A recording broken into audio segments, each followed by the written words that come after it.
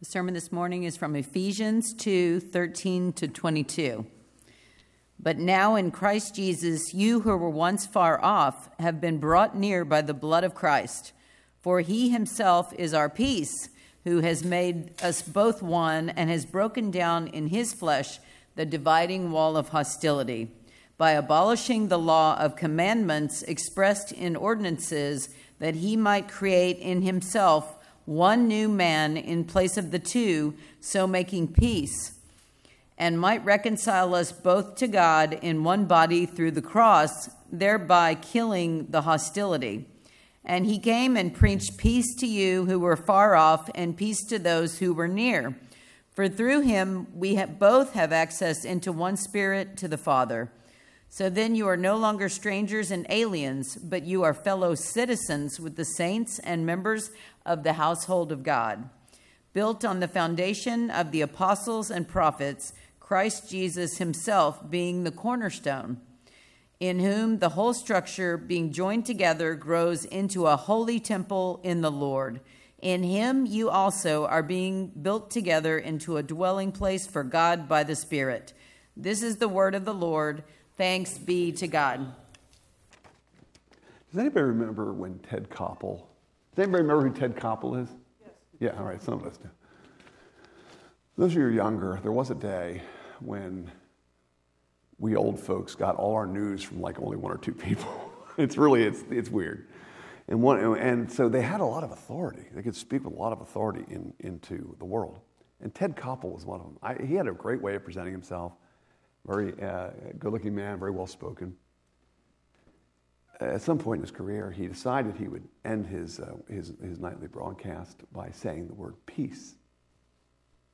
It's kind of peace, you know. Do you remember this? Anybody remember this? I remember the first night it happened because my parents always happened to watch this news program, so I remember watching it as a kid. And I remember when he said it, because I remember it was kind of striking. He ended his news broadcast and he said, peace, to the camera. He said, peace. He was mocked so much for that. I mean, there were articles in the New York Times about it. There were people mocking him for saying that, for just expressing that sentiment, peace. I always thought that was kind of funny. Well, why did they give him such a hard time? I mean, we all know peace out and all that kind of stuff, that kind of thing. But why did that bug everybody so much? I guess I can't answer that. I don't know. But there was something pathetic about it. There was something pathetic about it. What I mean is that who cares if Ted Koppel says peace 1,000,000 times at the camera? It doesn't create anything. It doesn't cause anything to happen, does it? Just because a man gets up and says, peace, brother.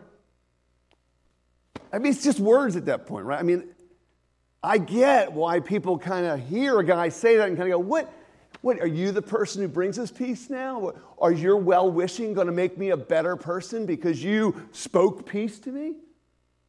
At that point, it just gets corny. It just feels stupid. It feels like a man aspiring to be something or do something he could never aspire to do or be. Then you come to this passage. Jesus, he of his own self is our peace. All of a sudden you get why Ted Koppel couldn't do it, and the King of Kings, the Prince of Peace, can. Okay, peace, love, joy, hope. These are the themes of Advent. It's one of the reasons we're looking at peace today. It's in our text we've been in already. And so I want to explore it together, just talk about peace, talk about what does it mean, and maybe explore it together. And I think we'll find there are two things we're going to observe about peace tonight. And first is that there's this idea of peace created, peace forged, peace made. Something objective, something transactional about the peace that Christ himself is. But then there's also another side. There's a transactional bit, but there's another piece to it, isn't there? Peace to the peace, yeah. There's another piece to it. And that's a personal peace. It's like, that's not something that's transactional, it's something that you experience, something that's in you, something that's, you say, oh, I'm at peace.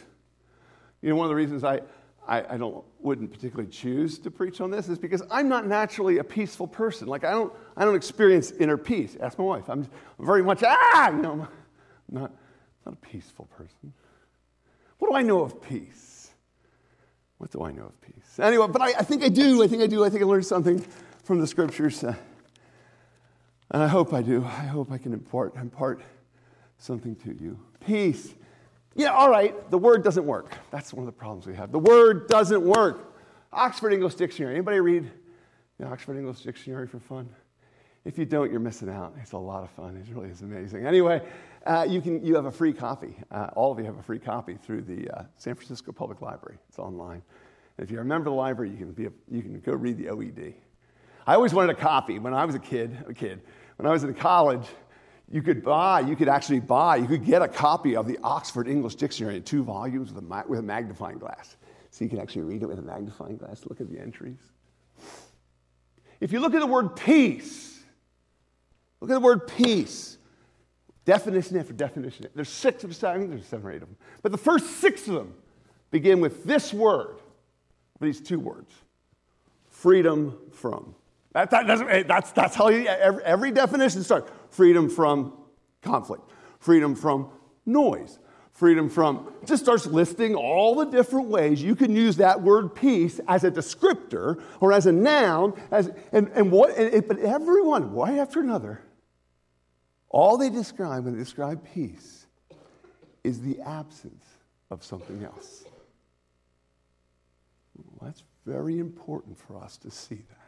Because that's the nature, that's the weakness, that's the problem, that's the misunderstanding in the Word. We have this all the time with language. We've seen it before here, haven't we, in Ephesians already? We've already seen that human language has a failure point. Human language has a limit. Human language gets to a point where it can no longer describe God and His things, who He is and what He's like. Human language fails.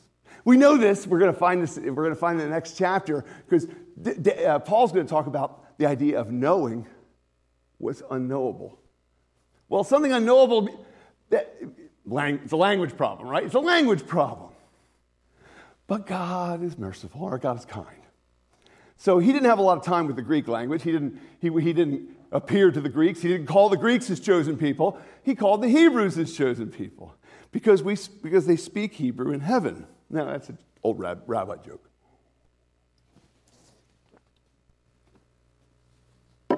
So God takes the Hebrew language and literally speaks it for thousands of years through many different people.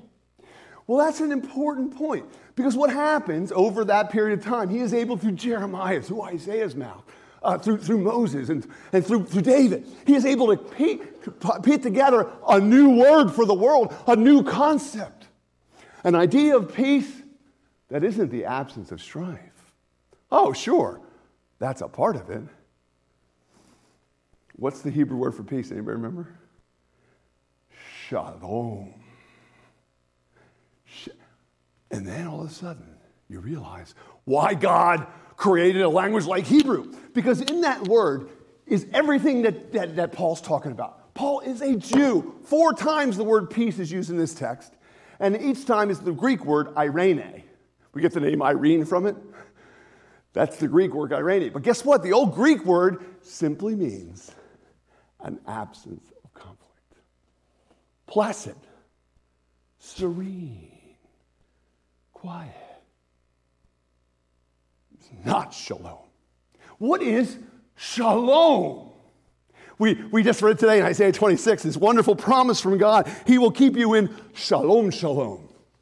Perfect peace. He will keep you in shalom, shalom. Remember that Hebrew grammar? Whenever it repeats a word, it's a perfect version of that word. Shalom. What is this idea of shalom? And this is where beauty starts pouring out of God. And in the language he used, because shalom doesn't mean, it means fulfillment. It means wholeness. It means to be complete as a person. It means fulfillment. fulfillment of who you... That's peace. And if you think about it in your head for just a moment, you're like, well, of course that's what peace would be, right? Don't you want that? Or do you want just the absence of any problems? God is not merely about the privation to get rid of wickedness or to get rid of your sin or get rid of our... No. He is inviting us. He's beckoning. Look at, don't you hear? I'll keep you in perfect peace. Come. I've got fulfillment of your personhood and all your wholeness that you craved and all the fulfillment you've been seeking. Perfect peace. Now, the reason I get excited about this is because that word in its usage, the shalom, shalom, that perfect peace, that ministry of God's love, is meant to carry the announcement and the revelation of Jesus. That's why Paul can say this. That's why Paul in the text gets in this excitement. He himself is our peace. Because in the Hebrew idea was everything, you see? Wholeness, completion, perfection, satisfaction, rest, fulfillment. That sounds so, that's an awesome version of peace, isn't it? But boy, it really reveals things, doesn't it? What a cheat a lot of human peace really is. We'll take a look at that in a second. All right, so how are we going to begin with peace? We're going to begin with the peace that's made. If we look in the language of the text, it's right here. The peace that's made. The peace that's actually created. Just take a look with me. He himself is our peace in verse 14. And it talks about the end of that peace, making us both one and breaking down the flesh of the dividing wall of hostility. We're going to talk about what that dividing wall is tonight. But before we get to that, look what he did. 3 verbs, 3 actions that are described. Abolishing the law. Then the second flaw is he creating in himself a new creation, a new man in the place of the two. And third, that's making the peace. That's that making word, that forging word. And then finally, 16th, the third thing, he reconciles us both to God. Now, what is this work of abolishing? Where does that all happen? Well, it all happened just a few verses before we learned how transactional it is by the mention of the blood of Christ. Look in verse 13, the blood of Christ, the blood of the covenant. And the minute that blood's in, the minute blood's on the table, this is contractual. All of a sudden, it just changed for a second. This isn't about personal peace anymore. All of a sudden you hear that about peace being made, and this reconciling and creating and abolishing and blood. You know what we're talking about? We're talking about the contract death. This is the bottom line. This is the fine print. This is what makes peace possible and real in the world. It was transacted by blood. It was made. And I think this is the reason the text goes, the reason Paul goes here is in the end, this is where we all need to start. We need to start in the work of Christ on the cross, the dying Son of God, divine and able to defeat death in his death. What a God.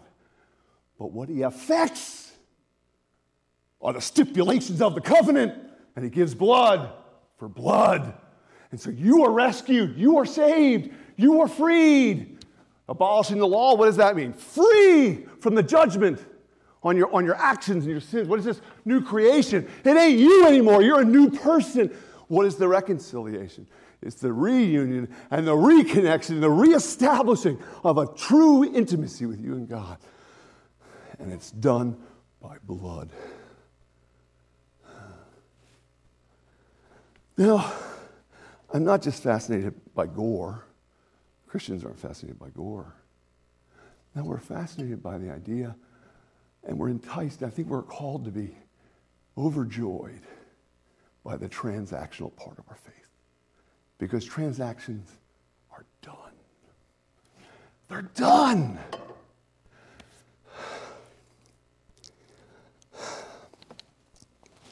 I have because of my upbringing, Partly, I guess. I blame it on that. I don't know if it's really that's the cause, but because of where I come from, I have a lot of memories I can't get out of my head. And I will never tell you any of them. I've never spoken to a living person because I'm too afraid. Now, those haunt me. And my wife, speaking, I think, by the Holy Spirit, said, when you're sad, Chris, it's like you don't listen to your own preaching. I hate that. I hate it when she says that. Because she's right. Because that's what the transactional nature of the cross means. You're not allowed to linger. It's done. I'm going back to they're done. But what about that time? You're done. But what about that person? They're done. Did you confess it? You're done. Move on. Because you won't have peace until you rest in the transaction, right? You have to go back to the transaction, get rocked back because it was paid for. And if I continue to insist upon some evil event in my past, I have said the transaction is not sufficient. The blood of the Lamb, the blood of the Son, the eternal blood of the Son of the covenant, or the Son of God in the covenant, it's not enough. Not enough for this guy. Is that true? No, it couldn't be true. Because it would mean I was bigger than God. Praise God, I'm not. There's something glorious about the transactional nature of our faith and this back and forth. And this is where shalom begins.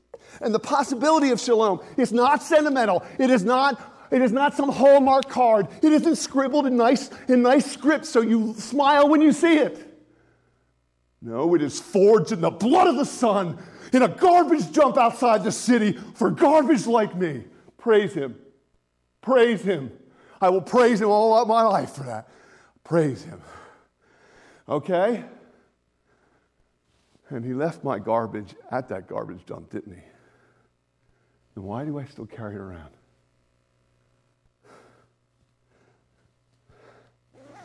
I want you to keep me in perfect peace, Jesus, by setting my heart on you. It's objective and trusted and transactional. You know what? This finally makes sense, doesn't it? Because if you get this idea that peace is privation, it's just getting rid of conflict, and it's not this wonderful fullness that is established in the very work and love of our God, well, those are completely different things, right? And so when you get to that verse where it says He came and preached peace, well, how do you preach that? You can't preach, there's no power in that. But you can preach a transaction. Come, the blood of Christ is sufficient. Some sinner, come, put your trust in Christ. The blood of Christ is a substitute for you and the judgment you deserve. Praise Him. Peace with God has been made at the cross. Therefore, peace is real, transactional, certain, and in your pocket. Praise Him. This living in this indicative, living in this truth is one of the great invitations of the Christian life. This is a fulfillment. This passage is a fulfillment. Me preaching in this hour is a fulfillment of Isaiah 26, where the Lord says, I will keep you in perfect peace if you fix on me. And I'm here to tell you that's true because of what Christ did at the cross and how that blood is secured. Peace. My dad, one of the sources of my suffering as a child was my father. He had a very violent temper. Before he became Christian, it was out of control. And for a long time, I had a hard time with it. I already had this picture of God's hand was raised above me, and He was just waiting. You can imagine Jack was me, and God was just waiting. It's like, you just mess up, I'm going to get you. That's the way I lived under God all the time. Do you ever live like that under God, like He's going to get you? Can't have peace there, can you? But when you turn to the peace force of the cross, and you put your trust there, that's shalom, shalom. That's Jesus. It's interesting. What is this abolishing the law, this rebirth of creation and this reconciliation? It's freedom, renewal, and restoration. It's all walks in and describes the very breadth of what? Shalom.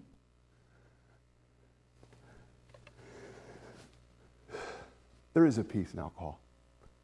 There is a peace in pot. There's a peace in entertainment. There's peace in it.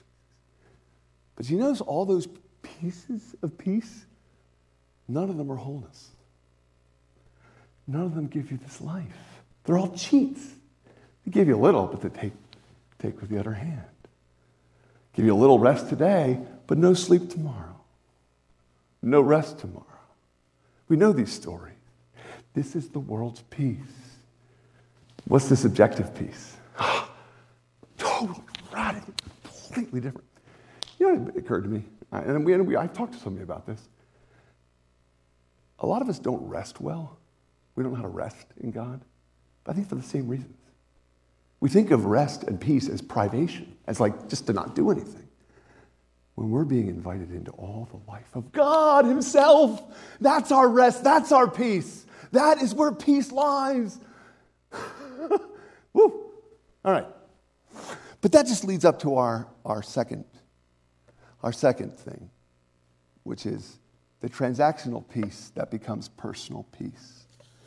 Take a look with me at this. Look in verse 14.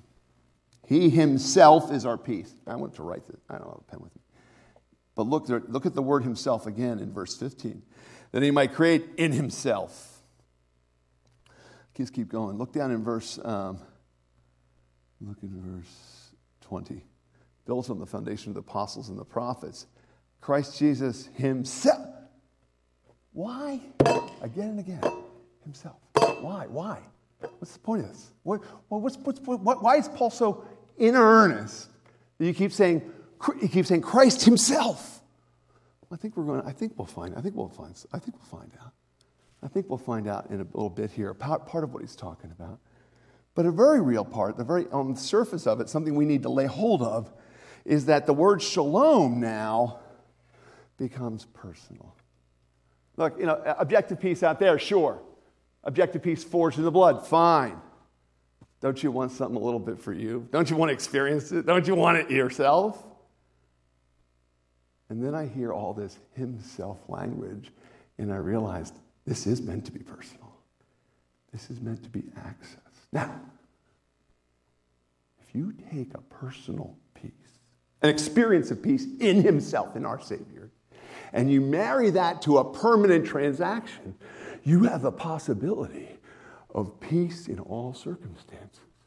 Because your peace is rooted in the cross, grows out of the cross in confidence for yourself in him. This is why you get Philippians 4, right? This is why you get Paul describing that there are ways, if we are fix ourselves to that passage from Isaiah 26, he will keep you in perfect peace. Whose eye is fixed on you, right? That text from Isaiah 26 is the foundation of Philippians 4. Because later on, Paul takes this idea of fixing your thoughts on God and says, if you do that, if you rejoice in the Lord always, the Lord is near.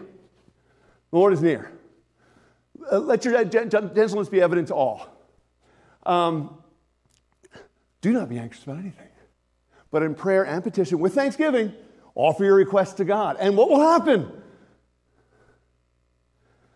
The peace that transcends all understanding. We're back to that place where you don't have words. Our peace word isn't even enough. The peace that transcends all understanding. Well, what? Well, guard your heart and your mind in Christ Jesus. All that's just a step past what this is saying. That's just an extra application of the same concept. God says, I will deliver to you, for you, a peace that you can live in my Son. Because if you're in Jesus, and Jesus is in me, then you're in me. You have my peace forged. Stand in that peace and be at peace. Obviously, this is leading us somewhere, right? This is leading us to the necessity, the absolute necessity of a personal relationship with Jesus. Why do we talk like this? But we have to talk like this. If you know him not as a person, as your person, who you know, then you don't know him. And his peace will always elude you because you haven't put your trust in the place where he forged peace at the cross so that he might invade you and know you and make you a new person in him. Oh, it's all there. But you don't get the personal stuff. Now, I want to explain something. I want to encourage you about something. This is just an encouragement to y'all. It's really tempting sometimes to want to make yourself feel peace even when you don't do it. You ever do this? Like, you go to a guy and you're like, I want to feel peace. And you're just kind of demanding about it, or maybe you're frustrated, or you're frustrated by your own sin or failure. And there's a hunger for peace we have, something that settle us down, quiet us. And so we can, and I think we can have an attitude in a heart that doesn't want to start with a transaction. Hear me here. It's easy to want to go for the experiences with Jesus, right? Maybe you had a song that made you feel peaceful once, and you go to it all the time so you'll feel peace again. And then you don't feel the peace, and you're like, why isn't God giving me the peace he was giving me? Because in order to have you got to focus on the objective parts first. And what I mean is you have to constantly return to the cross. There's a constantly returning to, keep practicing eating the cross, right? Like it's again and again. Why? What? Fix. What? Fix. What am I doing? Why do I give you communion? I'm training you to fix your eyes on him. Because why? He will keep you in shalom. Jesus, our peace. Perfect peace. The peace of Jesus himself. Mine. Praise him. So this is this work we're doing. And so don't get into the habit of wanting to chase the peace, chase the feeling. Chase Jesus. Chase the vision of the cross. Chase remembering. Chase worship. Chase these places where God shows up with his love. Now, all right, I don't think I've said anything surprising to anybody in this room. You're all well-educated enough in Christ to be able to preach everything I already said. You could probably do it without too much trouble. Whew, this text goes someplace you do not expect. All right. Because it really doesn't matter if Jesus forged peace and I feel peace, if in my heart I'm constantly giving everybody else the finger or I'm just angry all the time, right? Like if I'm at odds with everybody, then this doesn't make any sense, right? If I hate, peace has to be something that's seen. It's something. It's supposed to be here between me and Ted and me and Caleb and me and Katie and Caleb. All of us. It's supposed to be something you see. You could know. There are two great crimes that the people of God, I say people of God with quotes, commit in history. There are two different crimes they commit in history. Well, the first crime is the common one, and that is to give in. Every age and every generation, there are churches here in our city that have done it. There'll be churches in every generation and the generations ahead that will do it. There are churches and people of God who will do this in order to be at peace. Just lower the standards. Jesus is just one way. Maybe if we all agree together, we can achieve all the religions in one pot. Wouldn't that make peace? It's a fake bid for peace. It's an evil bid for peace. It's satanic, but it's real, and it exists right out that door. People are saying this stuff all the time. You guys, they say we're the problem because of the way we hold on to Jesus. We need to give that up. Because don't you know, you're against peace. If we're not, can't we all just get along? That's the one crime. It's called syncretism. It's compromise. It's to give in. And because, look, the things that God says, look, when Jesus says he himself is our peace, there's no room for any other God there, is there? Who else can fit there? Can anybody else fit there? But there's another error that Christians do. People of God. I want to say Christians because these are not necessarily believers. Some of them are. And the second crime is worse than the first. The first one is bad. God judged the people of Israel for their syncretism and wiped them off the face of the earth because of it. And that's what the captivity was all about. God will not put up with our playing games with his truth.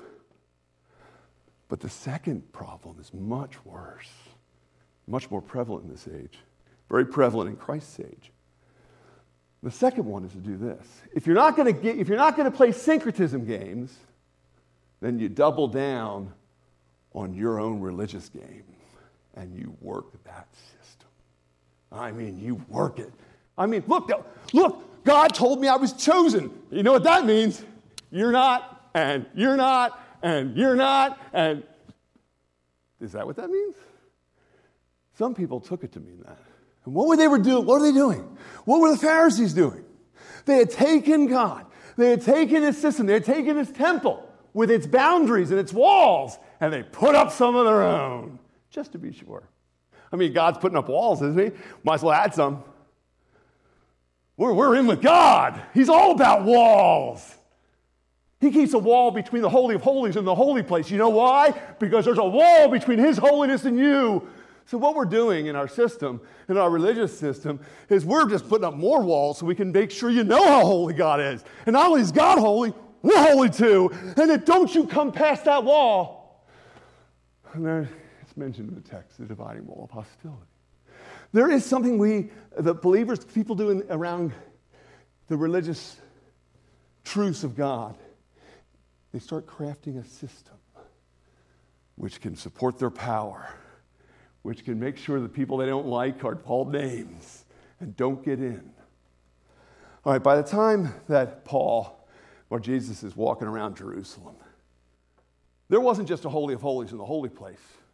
There was now the court of the Jews, the court of the Gentiles, the court of the women, all these concentric barriers, and you had to go down steps, and there was walls. That last wall between Jew and Gentile, every 10, 15 feet, we actually found one of the inscriptions archaeologically about 50 years ago. It's one of the only ones we've ever found. And this is what it says. Any trespasser loitering beyond this point in the temple grounds will be executed if they're a Gentile. See, what they had done is they had taken the truth of God and the truth of God's electing love. The fact that God chose to love is his grace, but they took that as something else, a system they could game, a system that could work, a system that could make them powerful. And they could you see its ugliness, you see its sin. Presbyterian Church has done this before. So has the Episcopal Church, so has the Methodist Church. All churches do. It's one of the crimes of the people of God, is to make up systems in addition to God's holiness. What does all that do? Destroys peace. See, that's what Paul's talking about here. Because the Gentiles hated the Jews, and the Jews hated the Gentiles, and the mutual hatred was all done, especially from the Jewish side, in the name of God. And they were baptizing and blessing their hatred as an expression of the love of their God. See, they didn't have the peace forged at the cross, did they? They didn't have a peace forged in blood. They didn't have a transaction to rest on. They didn't have that, so they didn't have anything inner peace either. So what do you do when you have no inner peace and no peace with God? What do you do? Well, you get desperate, I guess. And you make sure who's in and who's out so you can condemn people. No intimacy with Jesus. Hide your insecurities. Work the system. I saw this a lot at Wheaton. You see this in Christian schools especially. It's really sad to watch. But Jesus is offering something completely different. All right, these three himselfs, it's more than just personal. Some other points to be made here about us. You see, we are his self present here. In this generation, in this city, in this room, in this place. I want you to notice something here. Take a look at me in something just so wonderful. I don't have words to describe it. Take a look at it here.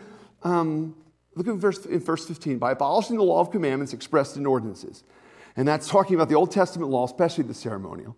And he might create in himself, listen to this, one new man in place of the two. But it's not talking about people. It's talking about groups.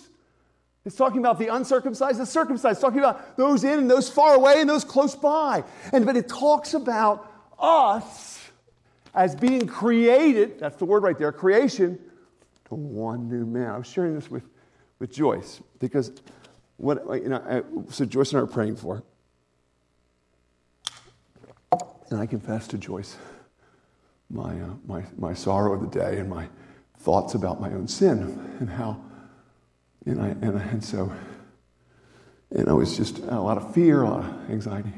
So she begins to pray over me. See what this is saying is, by saying that, creating the one new man. Do you know what God did when Corey was reborn? Corey became a new person. You know what happened when I was reborn? I became a new person. But something else also happened. When God made the church, this is a new thing. Our love is a new thing that God's created. It's like a new person in the world. And he keeps saying that, Christ saying, I live in it with my own self. I am in you. I dwell and live in you in my divinity and my glory and my beauty and my love. I live in the way Corey and Chris talk, in the way that you love. I live and I proclaim, and peace is in the world. See, it's funny. In a sense, we're being invited just to walk into the peace God has already forged and built. And guess what? It's not just First Pres. It's the whole church. Everywhere we are, God is making a new thing in the world. And when we're together, we are greater than the sum of our parts. That's what that says. He's creating a new agent to forge peace in the world. And its name is First Pres. Its name is Trinity. Its name is Dolores Park Church. It's him. Wow. Guys, if that text is true and what you heard is just true, then you better all start treating this place a lot more holy than you do. I mean this place, not the room. I mean this place.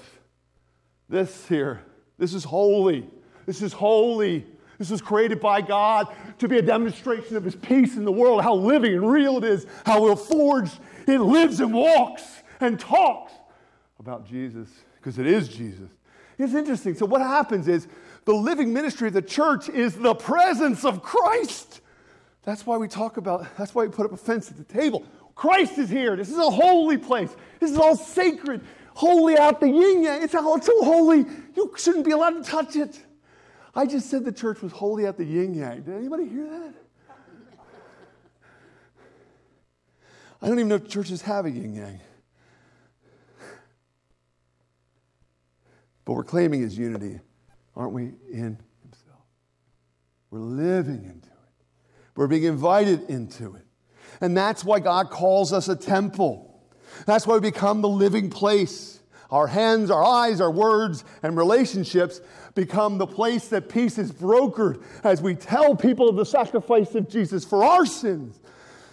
And they are witnesses together of a new love, a new thing.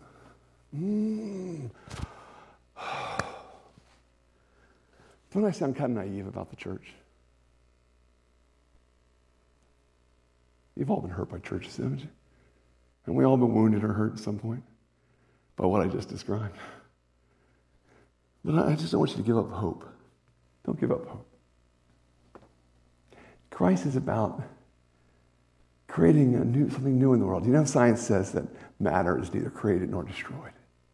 Can't be, because the universe has to be a closed set for them. The heck with the scientists. They don't know anything. Why Jesus makes new things all the time. And we are part of it as his people. You know, maybe this is why, I'll end with this, maybe this is why, in the end, the angels go bonkers every time somebody becomes a Christian. We know this. They celebrate like crazy. They go nuts. They have a party to celebrate. We don't. We're lucky if we get a few smiles and an amen or thumbs up. They go bananas. Why? Peace is forged.